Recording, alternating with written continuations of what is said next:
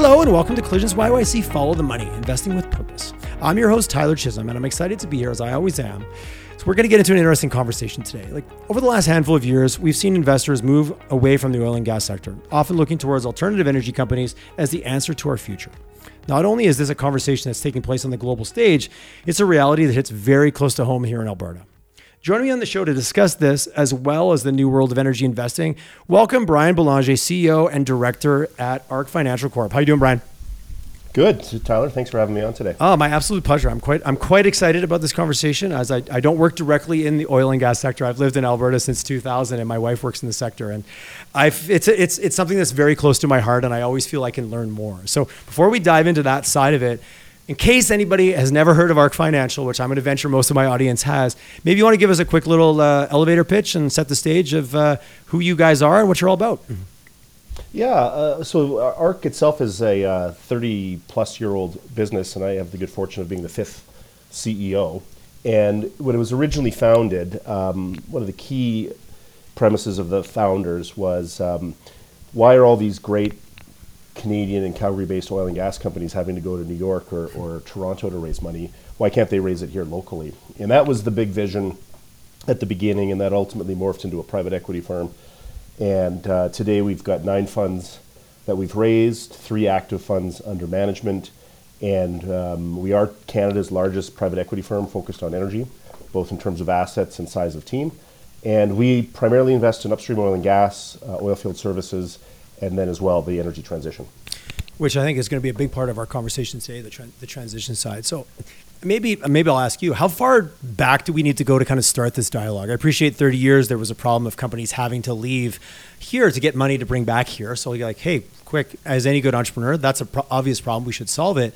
If I think about, 2012, 2013, this transition to, and I don't want to be negative when I say it because I'm certainly in no way thinking that, this negativity towards the oil and gas sector as an investment class, as an area of we should invest in that because it doesn't fit the right narrative. And I always really get troubled by when marketing and PR starts to lead policy. And so how far back do we need to go in your kind of, before we can say, when did this really start to transition, which leads to, kind of the conversation we'll have about what's happening today as it's a broader suite of investment around energy. But when did that start to become quote unquote an issue for companies here in Alberta? Well, from ARC's perspective, we were investing in renewables since 2000. So it goes all the way back to funds 2 and 3. Now, I would say we were probably a little ahead of the curve in that time frame. A lot of that was driven on clean tech.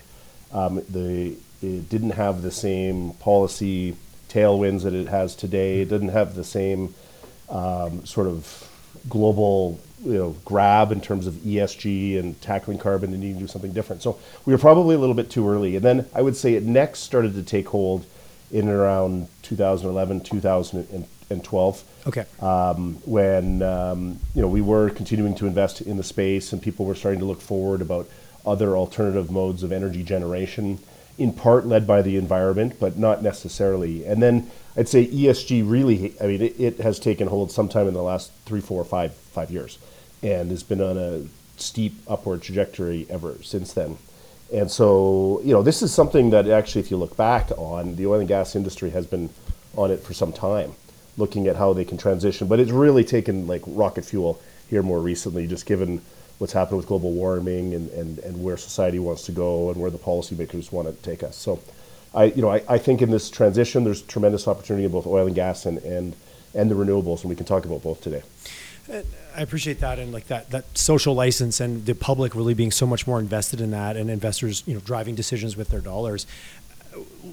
Thinking about, and maybe this is my own narrative, so maybe tell me if this is even correct, thinking about, and I've had conversations with different oil and gas leaders over the last couple of years on the show, talking about all of a sudden, well, geez, it's getting harder to get access to capital now. We can't get money to just be the oil and gas company that we were X amount of years ago. And has that changed, and where are we at with that? And just curious, there's obviously a big backbone of this province and our success here has been on the types of companies you've invested in. Has it gotten harder for those companies to raise those funds, maybe outside of kind of your own portfolio? But is that a true, do I have a true sense of that when I think about it going, wow, it's really been tough for those companies to raise money in the last 5 years versus what it was the 5 years before that?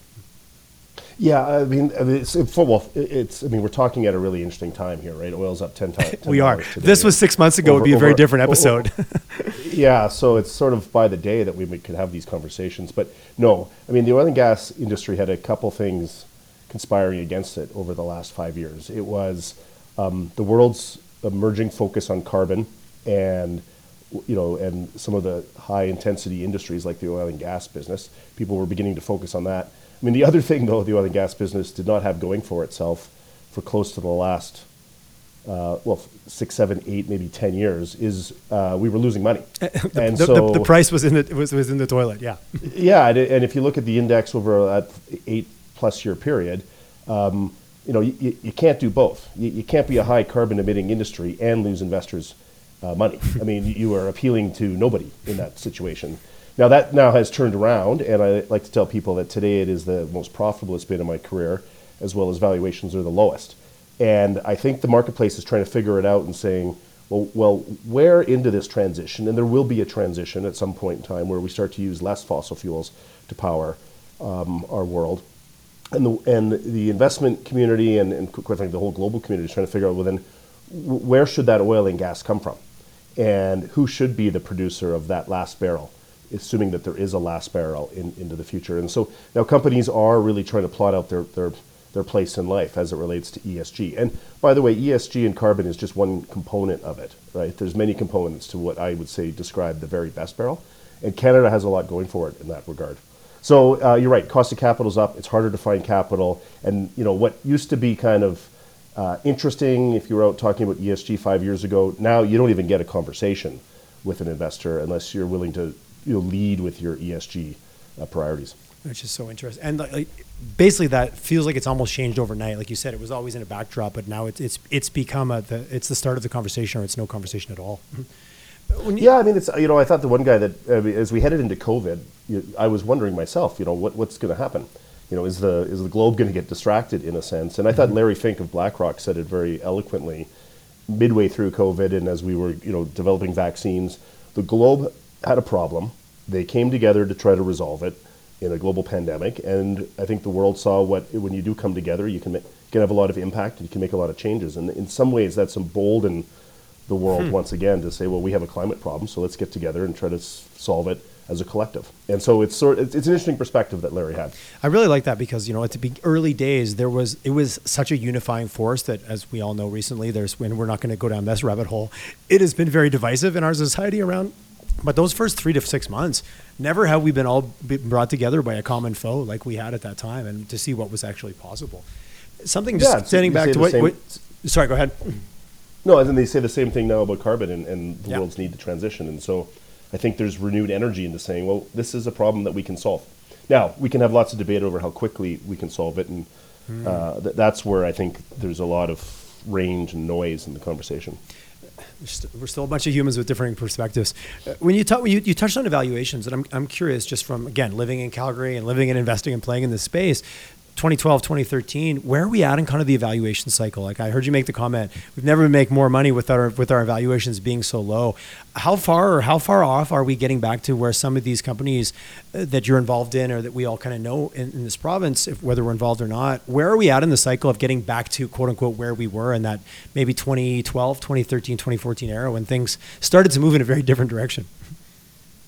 Yeah, I mean, the share prices are up and the stocks are up, but it's the cash flow multiples that are at all-time lows. And there's so much disruption happening in the industry. I mean, you've got what's happening in Ukraine over there and the geopolitics, and people wondering how long is that going to take hold and what's that going to mean. You've got, as I said, a real active debate about how quickly will the globe transition or diversify into other forms of energy, implying that at some point demand will roll over, and that has a real impact. Once demand rolls over, it will have a real meaningful impact on the valuation of those barrels. And then you've just got commodity prices moving around like you have, and so there's a real debate in the marketplace. Is this here to stay? How long is this macro window here for? How long will the transition take? And then you layer on top of all that the fact that oil and gas investing in particular, but energy just generally, it's become a very emotional topic.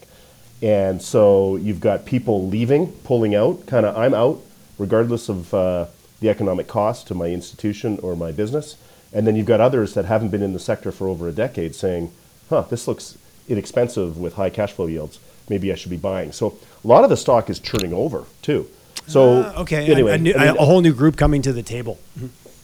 Yeah, well, there's groups leaving because their stakeholders have asked them to leave, and we can talk about that and debate the divestment movement if you'd like.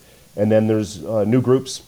I mean, there are groups actively investing in Calgary that haven't been in energy for 10 or even 20 years, that they're just saying this looks like an opportunity. So well, sort of let's talk a little bit stand. about that, because that's the kind of stuff that doesn't always make the headlines or doesn't get into, which is the root of the show. How do we get things on people's minds that maybe they wouldn't have run into? So where are those new investment dollars coming? You said haven't invested for 10 or 15 years and are now looking at the space. And is it because they go, we like what we're seeing on the ESG side, and while we really like what we're seeing on the financial side, so there's permissibility there. Like what is that looking like, and where are those coming from? Well, I think there's a variety of groups. I mean, the reality is there's certain groups out there that are non-ESG sensitive. Okay. And so they're just saying, where is the best opportunity for me to place my capital on a global scale? And oil and gas to them looks like deep value compared to a lot of the other things in the marketplace.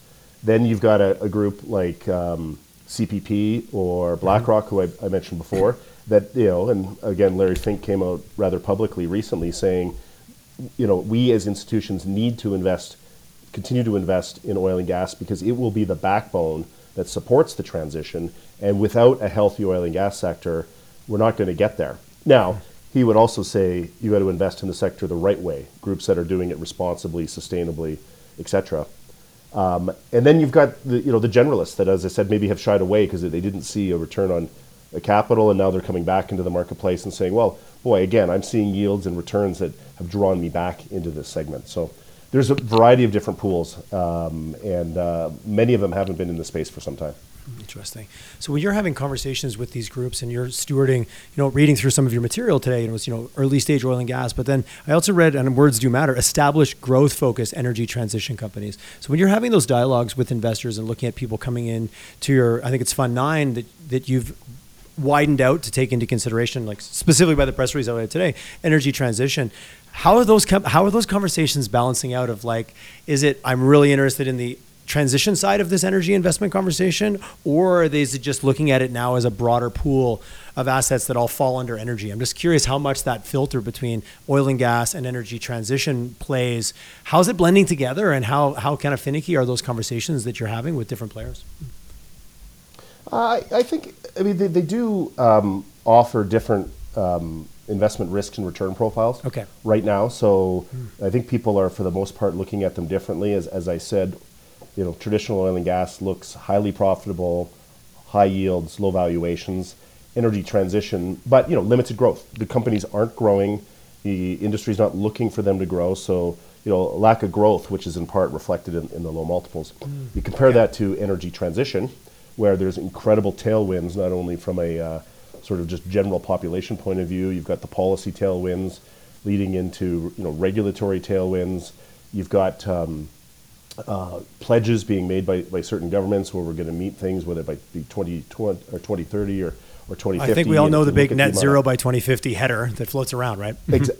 Exactly. And if you start to look at that, and you look at what's going to be required to meet those goals, we're going to need 4 to 5 times, depending on who you read, the level of investment into the space as we are making today. And so from an investor's point of view, that draws you in.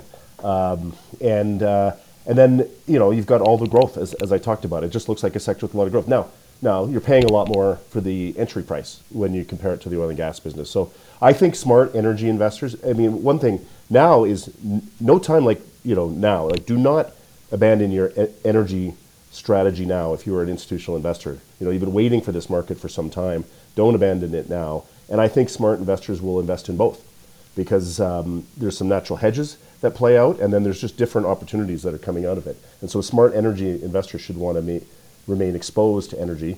And quite frankly, if they want to do it in the safest possible way, they'll do it in the clean, good energy, and that includes clean, good oil and gas as well as the energy transition side. It feels like, kind of listening to you talk, that also from an investor perspective, I'm interested in investing in energy as a broad sector. I've never had more opportunities or more places to diversify and hedge. So with that kind of said, let's unpack a little bit, because energy transition companies is, again, it's a nice header that could mean 5, 10 different things to 10 different people. So when you guys think about energy transition companies, what's on your radar, and like, what are some of the actual companies and problems and areas that they're solving that kind of get you really excited for an opportunity perspective?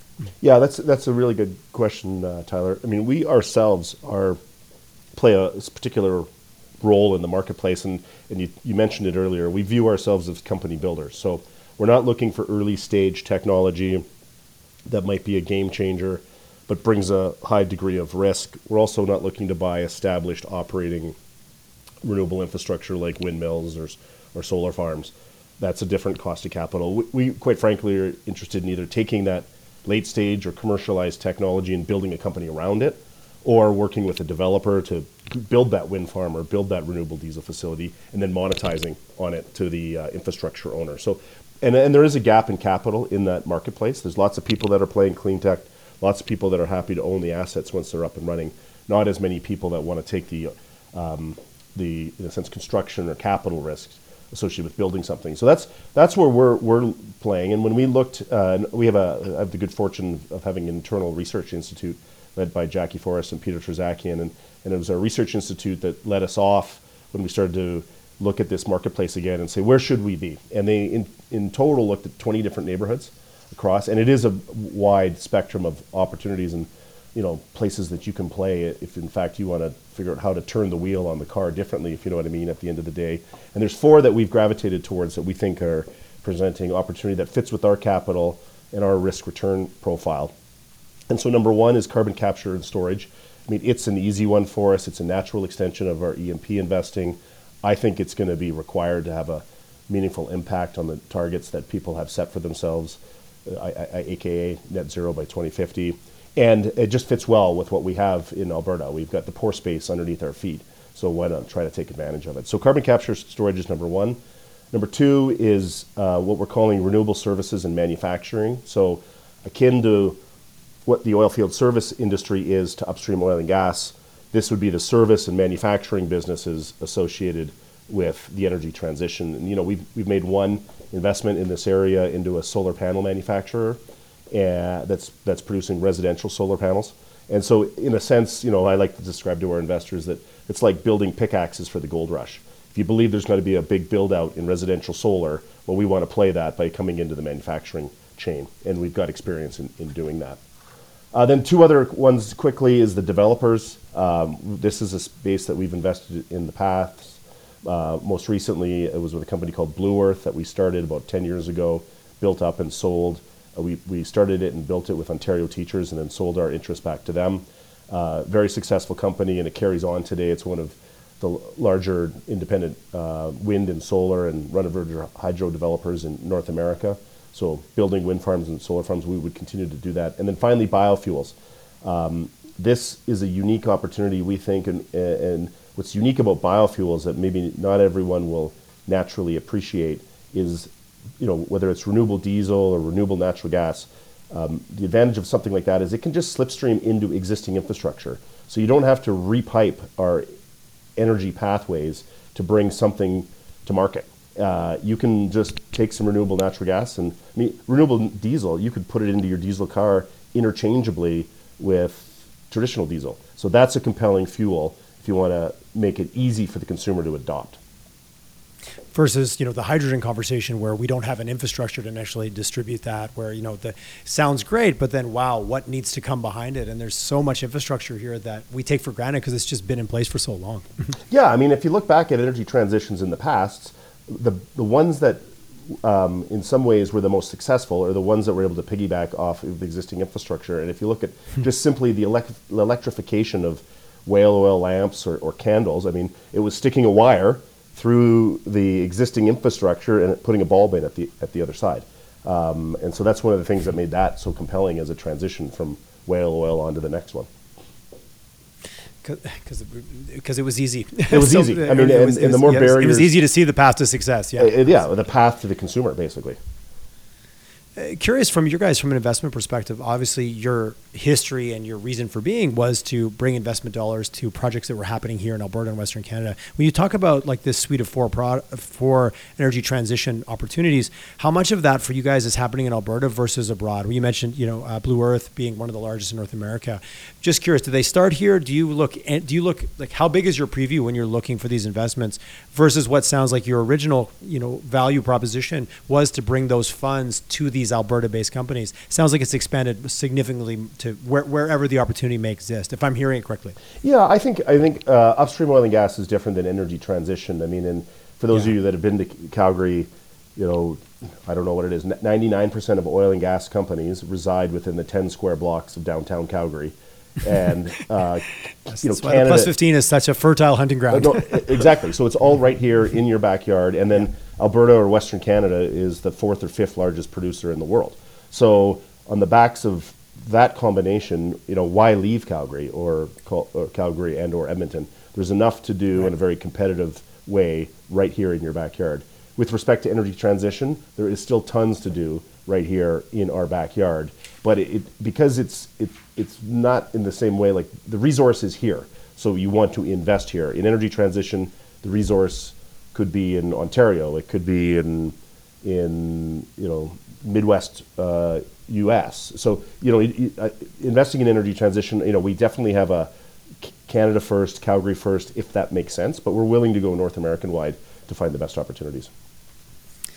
Which ties into my next question. You mentioned like to really drive the energy transition, we need to meet some of these goals. We need to 4 or 5 times more the investments. I'm curious, from being on the investor side, are we lacking money or are we lacking deals? Or is it either one? Because again, I've talked to people that put funds together. It's like, wow, you need to have enough deal flow to get enough money put into play to make it kind of work. So I'm curious from your perspective, are you guys getting enough opportunities, or is it a combination of both? Do we need that we have the right funding in place, or then do we have the right companies to actually be able to deploy? I'm fairly optimistic that we've got both happening pretty quickly. I mean, there are always segments, and I still would argue for the time being that growth capital segment, there's probably, that we're trying to play, there is a gap in the marketplace. But you're seeing some of the announcements out of these big institutions like Brookfield and others, billions and billions of dollars being raised. We see lots of non-dilutive government capital in the marketplace. And then what you've got, and what we're seeing from a deal flow perspective, is lots of talented entrepreneurs that maybe previously hung their hat in the upstream oil and gas business are sensing the same opportunity that we as an investor are seeing, and they're bringing forward business plans. And as energy people, as engineers and lawyers and financiers in the energy space, they're bringing forward interesting opportunities in the energy transition area. So we're seeing both robust deal flow and as well as a lot of capital coming into the sector. So that's super optimistic, because oftentimes that question leads to, well, yeah, geez, we need more over here, we need more over there. You're seeing a little bit more of a balanced opportunity as things continue to evolve. And has that been recent? Was it like that 3 years ago, or are we reaching a sweet spot that's going to kind of benefit all of us from an ESG perspective, as well as this opportunity to really create different and put capital to work? I think it's really turbocharged itself in the last, call it, year. Maybe if there was a movement in this direction 3 years ago, as I say, it's growing exponentially. So, people are just, it's in the news every day. It's playing out in policy, and so people are sensing an opportunity. Are you seeing Alberta? Who better qualified? I'm going to put that statement out there. You and I joked a little bit before we even pushed the record button. Are we doing the things we need to do as a province to be the leader in this opportunity? As I will say again, who better qualified? I'll say that with a bit of ego and a bit of pride at the same time. But what are you seeing there? Are we getting in our own way? Are we getting it right? What's your view? Mm-hmm. I mean, I'd say, from a policy point of view, we're getting a lot of it right. Not always are we getting all of it right, and I'd rather not dive into specifics. But if you look at Canada is focused on accelerating the development of a low carbon economy through our economy-wide carbon tax and where that's going, and the clean fuel standards. And so the policy things that they're doing are in the right direction. And then, from this beachhead that you talked about being Calgary, think about and Edmonton for that matter, the deep bench of technical people that we have in the energy space, the established capital markets. We've got lawyers, we've got investment bankers that are energy people. We've got an entrepreneurial culture. We've got companies, existing companies. I mean, some of the largest investors into renewables in the last decade have been oil and gas companies. And so you've even got these existing platforms here that are wanting to invest. And so I can go on and on about why I think Calgary is well situated to do it. But yeah, I think it's sort of our marketplace to lose at this stage. And I think it'd be a tough argument to say we weren't situated. I guess the question is, how well are we doing it? And is there, wave the magic wand, what obstacles could we move out of the way? Because I think you're right. There's a lot of the knowledge, trust, and just the horsepower we have in this province, in this city, is staggering when it comes to this topic specifically. But are we doing it, or is it the risk of slipping through our fingers? And so I don't want to belabor the point. I just hate to miss out. I hate to have this conversation 5 years from now and talk about how we maybe missed the opportunity. No, I think we're doing it. I think it's happening, okay. And I can't tell you the amount of deal flow that we're seeing out of our city, and there's a lot of.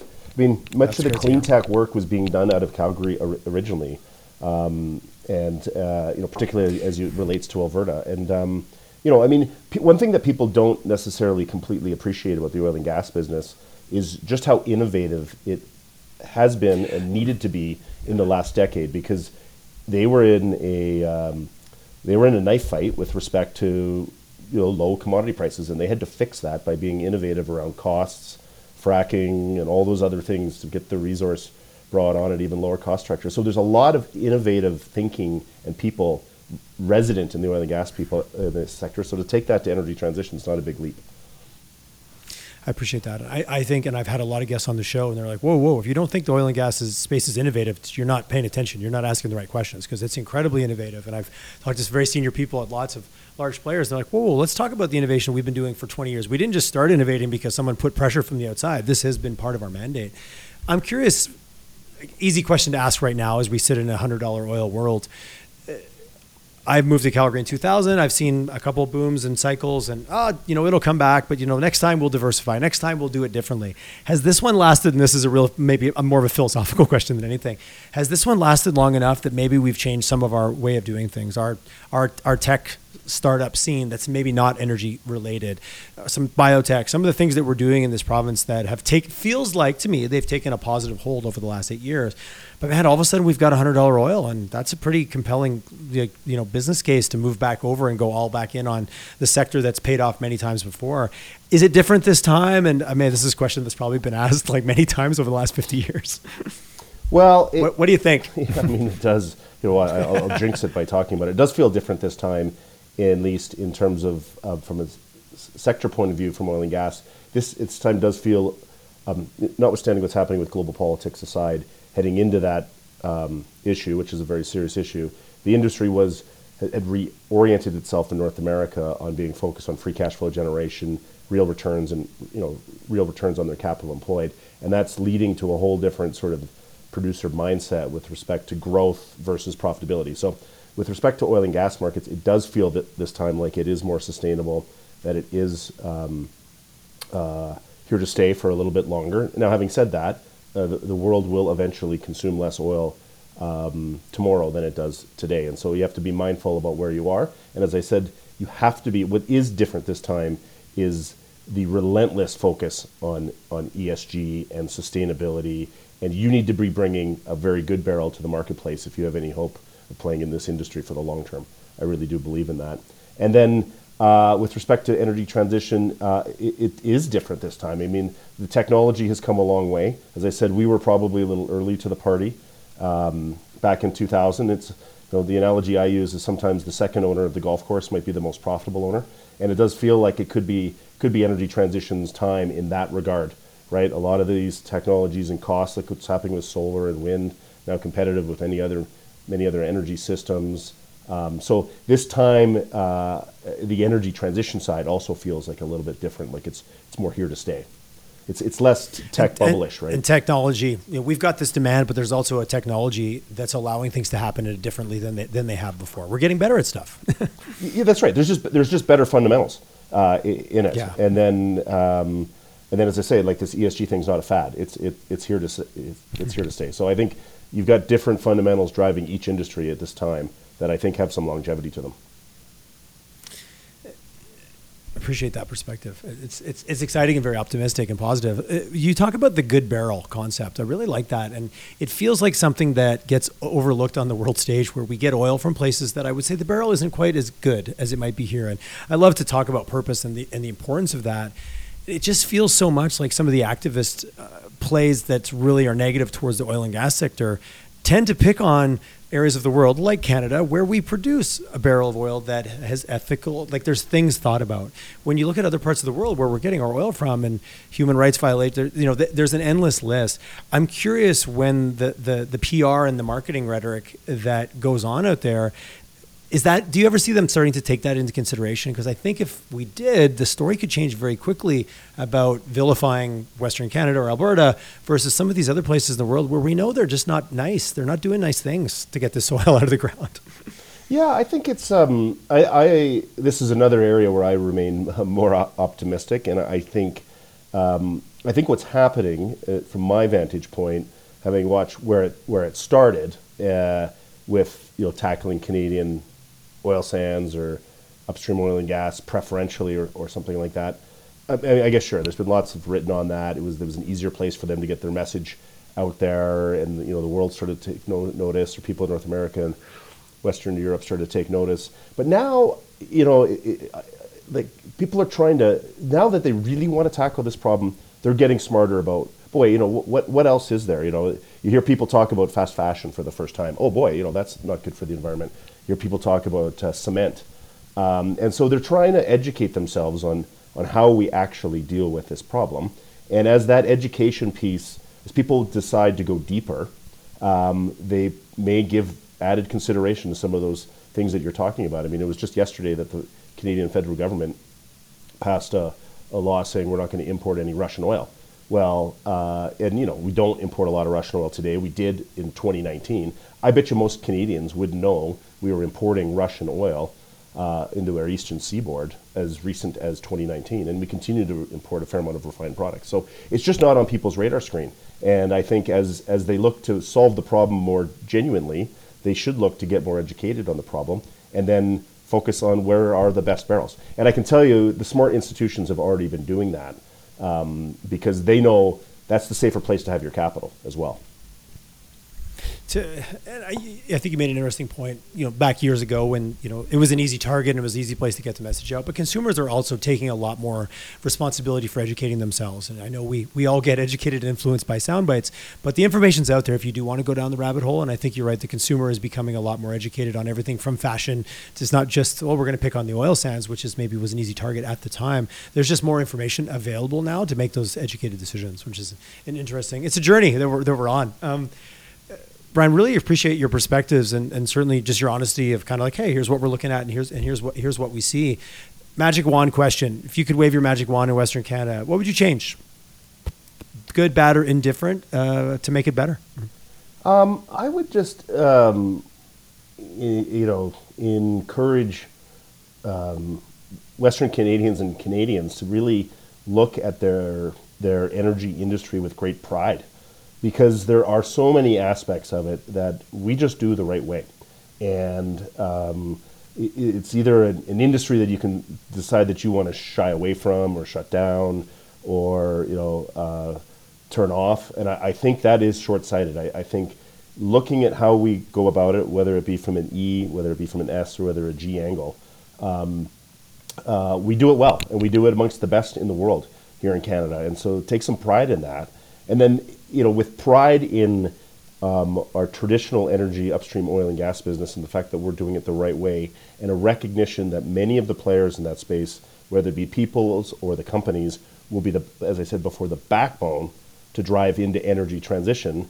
You will get there faster if we have a healthy and supported oil and gas industry into that transition, because they want to go there. They want to be there into the future. And so, in a sense, recognize what we have right in our own backyard and be proud of it. It's not something that we need to shy away from or be ashamed of, that's for sure.